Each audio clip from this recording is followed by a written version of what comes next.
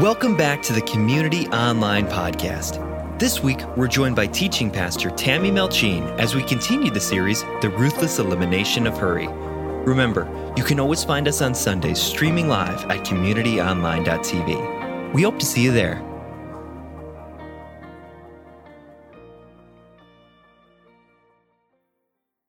This is really weird. Is this making anyone else uncomfortable? How many of you felt your anxiety level rising in that moment? It's like we don't know what to do when it's quiet. What did you do? Did any of you start talking to the person next to you? Maybe you started squirming in your seat. How many of you were wondering what was wrong? Me? I was just over there pondering the meaning of life and my role in the universe, and no, I'm just kidding. I felt as awkward as you did. We're just not used to nothing. In fact, the most common thing I do when there is nothing, I pull out my phone. Did any of you do that? This thing is a handheld treasure trove of endless distractions. Sometimes I wonder, before I had this, what did I do when I was waiting in line at a drive-thru, or for my turn at the DMV, or for a church service to start? The answer? Nothing. I was doing nothing. But nowadays, most of us can't even stay present in a moment of nothing for more than a few seconds. Did you know that a recent study conducted by Microsoft found that the average human attention span has gone down from 12 seconds in the year 2000 to just 8 seconds today?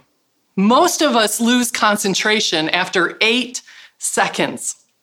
Now, as a comparison, scientists say that a goldfish has a 9-second attention span. That means if I had a goldfish here, he'd likely be able to stick with me longer than you can. So let's just give up and close in prayer. All kidding aside, the reality is many of us will do just about anything to avoid being alone with our thoughts. So we open up Spotify or Netflix, or we turn to social media and start scrolling. The problem with all of this? Author John Mark Comer warns, this new normal of hurried digital distraction is robbing us of the ability to be present. Present to God, present to other people, present to all that is good, beautiful, and true in our world, even present to our own souls. And so when a moment of silence is forced upon us, it can feel uncomfortable, unnerving, threatening even. But what if there are realities that can only be experienced if we're willing to stop, slow down, and get quiet? What if solitude and silence is actually the place where we discover God and our own soul? We are in week 2 of our series, The Ruthless Elimination of Hurry. This series is based on a book by the same name by John Mark Comer, who argues that most of us are afflicted with a malady called hurry sickness. Now, hurry sickness is a sense of always striving, but never arriving. Or as cardiologist Meyer Friedman described it, a continuous struggle, an unremitting attempt to accomplish or achieve more and more things or participate in more and more events in less and less time. Sound familiar? Most of us live with this hurry sickness, and our frenetic pace is cutting off our connection to God, to each other, and even to our own souls. But Jesus offers us a better way. Last week, we heard his invitation. He says, "Come to me, all you who are weary and burdened, and I will give you rest. Take my yoke upon you and learn from me, for I am gentle and humble in heart, and you will find rest for your souls. For my yoke is easy and my burden is light." Rest, easy, light. Could anybody use a little of that? And yet, in order to experience the life Jesus offers, we have to live the way Jesus lived. And that's why last week we challenged one another to adopt a rule of life. Now, if you missed last week's message, you really need to go back and listen to it. A rule of life is a schedule, a set of practices that help us slow down and avoid getting sucked into the hurry of life. Jesus had a rule of life. We can pick up on pieces of it in the 4 books of the Bible that reveal how he spent his days. And in his rule of life, Jesus regularly engaged in a practice that was critical to both his well-being and his ability to fulfill the purpose for which he came. It's this practice we're calling solitude. Now, at the beginning of Jesus' public ministry, Luke, the physician and author, he gives us insight into how Jesus practiced solitude. Luke writes, "Then Jesus, full of the Holy Spirit, returned from the Jordan River. He was led by the Spirit in the wilderness, where he was tempted by the devil for 40 days. Jesus ate nothing all that time, and he became very hungry."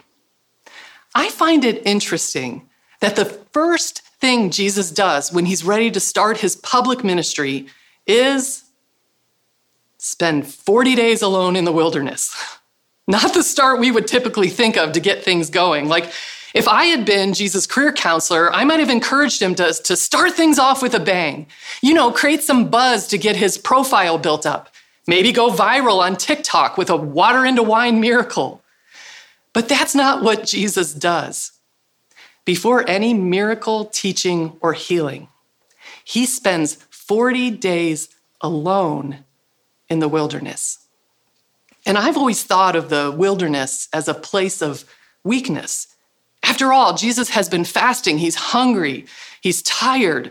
But I'm starting to realize that the solitude Jesus experienced in the wilderness, it wasn't a liability.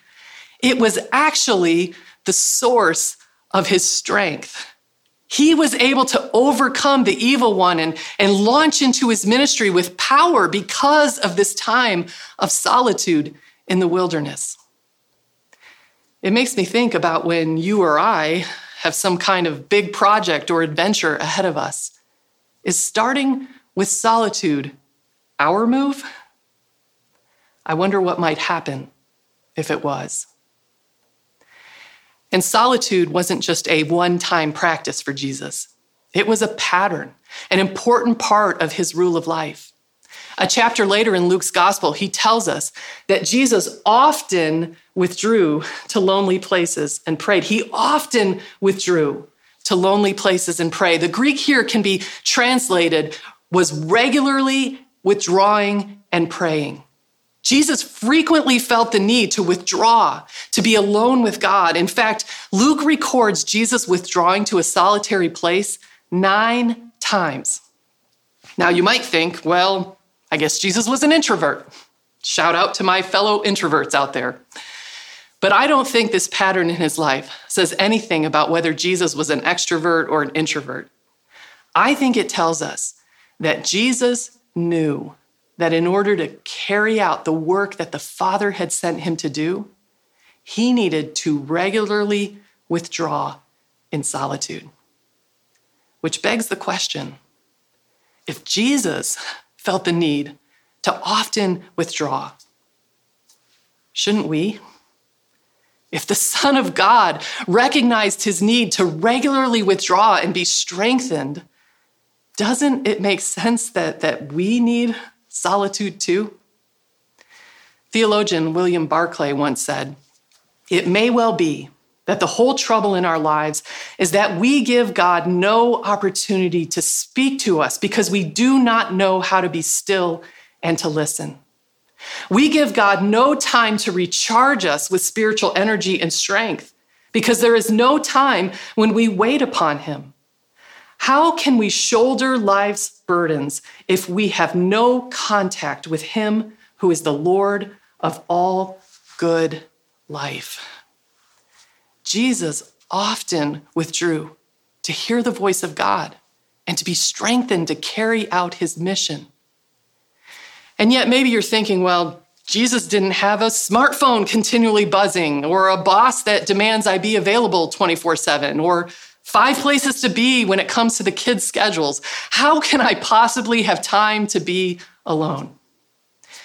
Yet I would counter that Jesus lived under constant demands. In fact, the gospel writer Mark records one snapshot from Jesus' life where he and his disciples are so busy that they didn't have time to eat, not even time to swing through the local McDonald's. Now, you know you're busy when you start missing meals. Some of us have been there, right?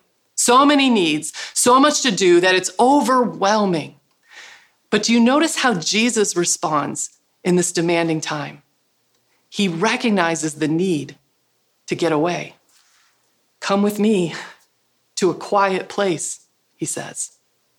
In fact, the busier Jesus got, the more intentional he seemed to be about withdrawing for solitude. It is not easy to practice solitude in our rule of life because there will always be people with needs and demands.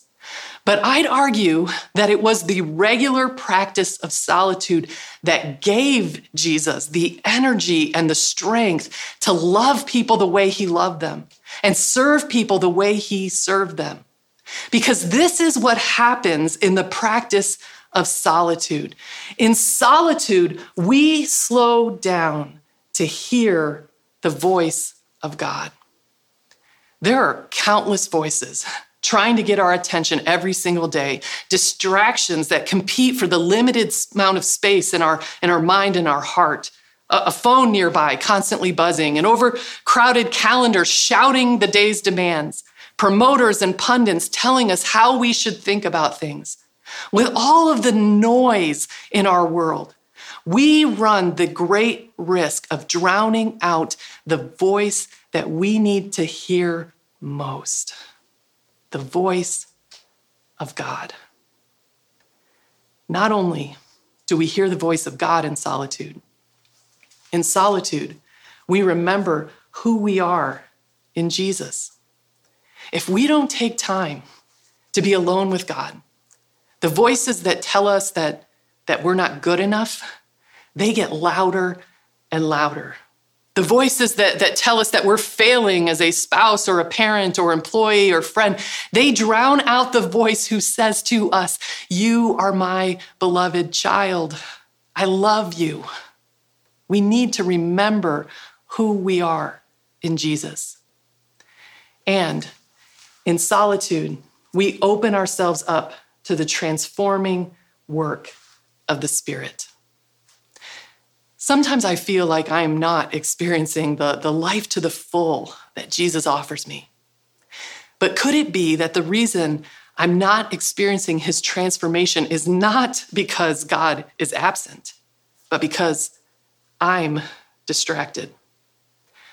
Solitude creates an environment where my relationship with God can grow. Solitude is simply a must-have part of our apprenticeship to Jesus.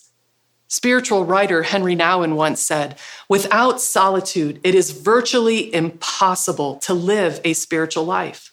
We do not take the spiritual life seriously if we do not set aside some time to be with God and listen to him." So how can we follow Jesus in his rule of life and incorporate solitude into our own chaotic 21st century lives? Well, let me suggest practicing simple moments of solitude and set times of solitude. Let's first talk about the simple ways. Every day provides numerous opportunities to practice these simple moments of solitude. These are moments in our days where we make an intentional choice to be present to God over the available distractions. This can look like enjoying your morning coffee without a device in your hand or the news on the television. Simply sit, enjoy, be present to God as you talk to him about the coming day. It can look like being present to God as you sit on a park bench watching your kids play on the playground. Simple moments of solitude can look like taking a walk without your earbuds in, being present in the moment as your senses open to the sights and the sounds around you. These simple moments can be looking out the window the next time you're a passenger in a car, instead of burying your attention in your device. Simple moments of solitude can be practicing breath prayers. Have you ever practiced breath prayers? A breath prayer is a way to meditate on a scripture or spiritual truth as you breathe in and breathe out. For example, you can breathe a breath prayer with the first lines of Psalm 23. As you breathe in, you pray, "The Lord is my shepherd." And as you breathe out, you pray, "I shall not want." Let's try that together. As we breathe together, you silently pray, "The Lord is my shepherd, I shall not want." Let's go ahead and try it. One more time.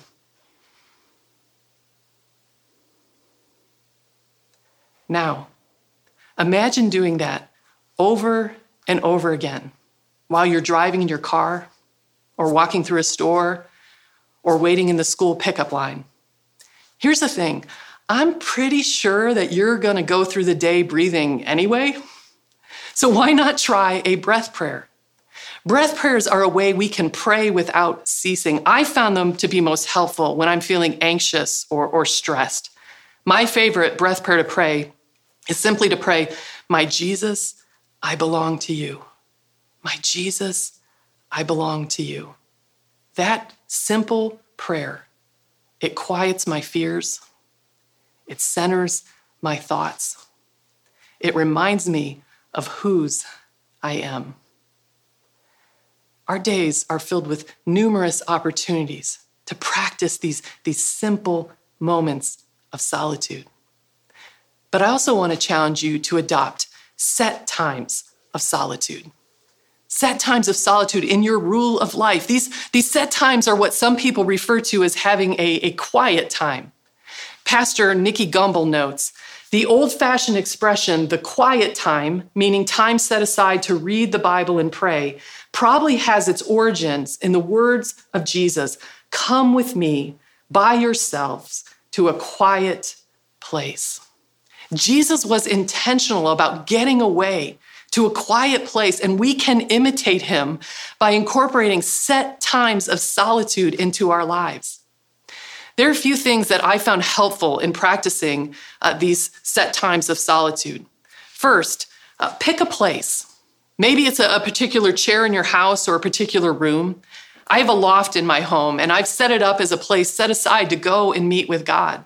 And when I sit down in that loft, it's almost like everything in me knows what time it is. It helps me focus. It helps me shut out everything else in the house to spend time with God.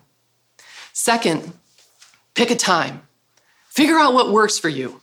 If you're a morning person, maybe set an alarm 30 minutes earlier to give you time to practice solitude before you enter into the busyness of your day. If you're a night person, set an alarm for when the TV goes off, the phone goes away. All distractions are silent so you can be with God before going to bed. If you have the kind of job or daily routine where your set time can happen at lunch, that's great too. I promise you, if you get in a practice of having a set time to spend with God, eventually you'll feel all out of sorts if for some reason you have to miss it. You'll start to look forward to it, crave it even. Pick a time and live by it in your rule of life. My third and final suggestion, pick a plan. There is no right or wrong way to spend time with God. But if you have a plan for how you will spend time in solitude, it will be easier to enter into it. A plan might be a Bible reading plan, like our Community Daily. It could be a devotional, like the popular Jesus Calling. For the past few years, I've been setting aside some time in solitude to memorize big chunks of scripture because I love God's word becoming part of me. You can also use this time to pray for friends, family, and pressing concerns. Now, that's not to say that there won't be days when God throws your plan out the window because he has something else he wants to show you in your set time of solitude. If you form the habit of withdrawing with him regularly, you will be present to his leading. All of these practices, these simple moments of solitude and these set times of solitude, they just provide the space for us to slow down and hear the voice of God, to remember who we are in Jesus, to open ourselves to the transforming work of the Spirit. Because remember, without solitude, it is virtually impossible to live a spiritual life. We do not take the spiritual life seriously if we do not set aside some time to be with God and listen to Him. So let me encourage you to adopt the practice of solitude in your rule of life. In that place, you will learn to be present to God and even to your own soul. Therefore, I want us to conclude today the way we started. I'm going to invite you to enter into a few moments of solitude and silence. And listen, I understand how hard this can be for many of us. We are not used to it. It can make us uncomfortable. But don't just stop the video or leave the room, because I believe that God can do more in just 2 minutes of solitude than you or I can do in a whole day. So we're going to conclude with a time of solitude. In this moment, our only aim is to be present to God. Close your eyes if you want. Practice a breath prayer if it helps you stay present. I simply invite you to be in His presence.